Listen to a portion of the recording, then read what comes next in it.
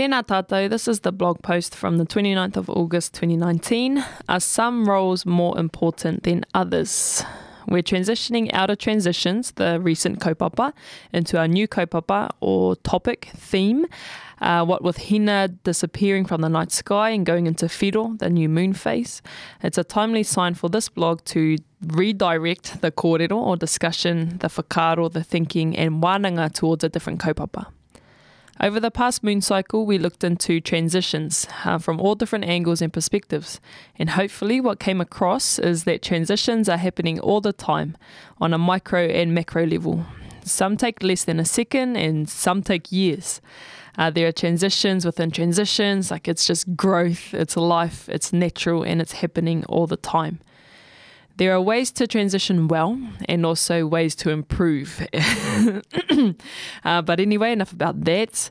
When I started thinking about what the next kaupapa would be, it came from the transition kōrero about the different roles we have at different points of time in our lives. From being a learner to being okay-ish or amateur to being an expert or a master at it. From being a child to becoming an adult, from being single to being in a partnership or relationship, from working at one place and then transitioning to another, etc. We fill different roles and we wear different hats all throughout our lives. And the transition looked at the overall process, like the learning and the growth of the whole journey. And so for the next cycle, I thought it'd be cool to just dial it down and focus and bring it in to the snapshot moments in time, or I guess those particular roles that we might have. The roles we have, whether as the amorangi ki mua, the leader, the steward in the front, or as the hapaio, supporters behind the scenes, whatever those different dynamics might be like, as teina, as the younger sibling, or tuakana, the elder sibling, or I guess the concept of tuakana teina is like the more experienced teaching or playing a role in bringing up or educating the one who's less experienced. So tuakana teina, a dynamic there. Wahine and tane, women and men, writer and reader, and so on. So talking about all of those different roles and how they might play out. Well, those are quite, I guess we could go heavy on either topic, like just one for the next 4 weeks, 4 or 5 weeks in this cycle. But it'll be, I guess, trying to target different or trying to develop different whakaaro using those different roles as the examples. But there are different roles in our communities and not everyone can do all of them. Well, not to the standard they should be adhered to. And I'm happy to be corrected on this statement and learn your secrets. If you're this person that can do everything, please let me know. But if we're giving all of our energy to all the different kaupapa, we're guaranteeing our demise and burnouts, and also that of the kaupapa that we were supposed to be upholding. And then we end up giving no energy to any kaupapa, and I'm pretty sure that we don't want that either. And where did the whakaaro come from that we needed to do and be everything?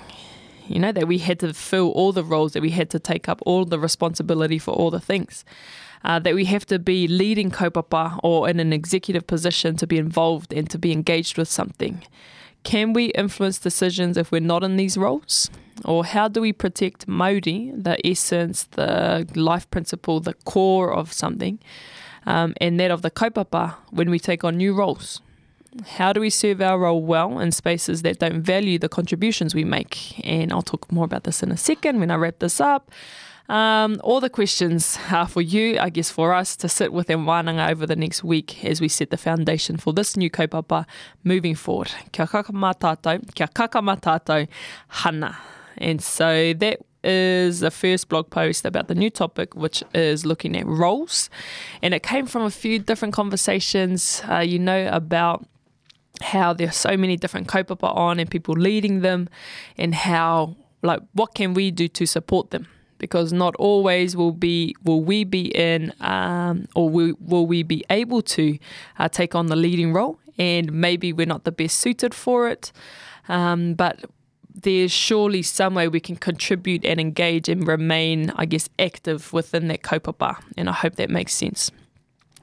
And so, like, I just reflect on the different mahi that I do and how I lead, like, this stuff on social media or for myself. Like, it's a one-man band at the moment. But there are other kaupapa too that I am a part of, and I'm just like a support person. And talking about it with one of the bros here at Mahi, and we're talking about how I used the whakatauki in this blog post, ko te amorangi ki mua, ko te hāpai o ki muri, to note that the people at the front, they do their job. But there's also all the action going on behind the scenes and people putting things together, making sure that the back end of everything is on point so that the person at the front can do what they need to do. So it's like their reciprocal relationship, but I think as colonization does, like some of the effects of it has been to devalue a lot of those traditional roles that we once held to high esteem. Right? So not everyone was the leader and not everyone had to be because not everyone had the skills. Kind of like that jack of all trades, master of none. Like I'm pretty sure, and this is just my own whakaaro, pretty sure that our tupuna, based on the kōrero that I've learnt, is that they developed the tamariki, they developed the people based on the different skills they had, whether that was to retain knowledge for warfare, whether they were strategic, whether they were like artistic or just knew how, I don't know, they were more in tune with the taia, with the environment. They observed these different traits in the tamariki from when they were young, and they developed them so they could be experts and tohunga in those fields. And so when it came time to work on the mara or work on the gardens, they knew exactly who to approach to seek out the knowledge, or I guess to share or to lead them in that space.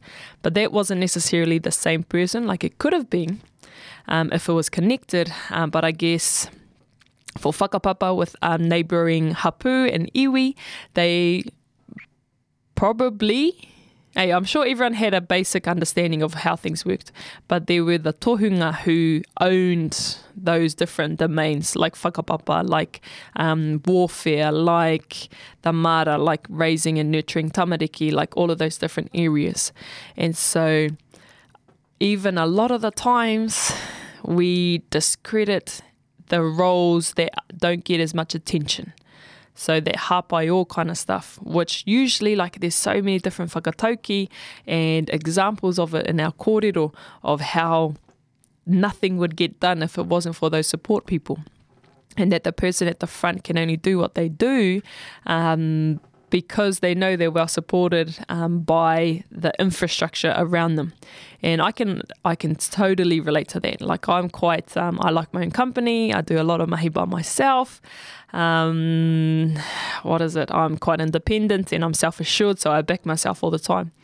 But I reflect on it a lot, and I have come to the realization recently that I feel safe to do that because I know I'm loved and I'm cared for, and I've been nurtured by people who care about me, who are that strong, solid foundation that allow me to kind of stretch as wide and as far and as tall as I want to, because I know that base is there to support me. Ka pai. So even though, like I hope that I've described it or explained it well and that you kind of understand where I'm coming from or what I'm trying to say with this blog post or the series that is to come. But main thing is just identifying or recognizing how important the different roles are, and not just the one that's at the front that gets all the attention, right? Especially as a collective people, all the different parts need to be on point. All of the different streams need to flow into the pool for it to overflow and flourish and give life to the next one and the next one. And so not just the one that we can see, but all of that unseen stuff as well, which is a huge part of our culture, of our way of life that I think just deserves a bit more credit, and that's one of the reasons why I chose to write about this kaupapa, So, I think I've been rambling for a while now. Keen to hear your whakaaro if you've read the post. If you haven't, it's online on the website, hanatapiata.com, or of course on Facebook and Instagram as well. And that's how you can send your feedback and your own questions, your own whakaaro about it too. Look forward to hearing it. Have a good day. Hei kona. I'll catch you on the next one. Bye.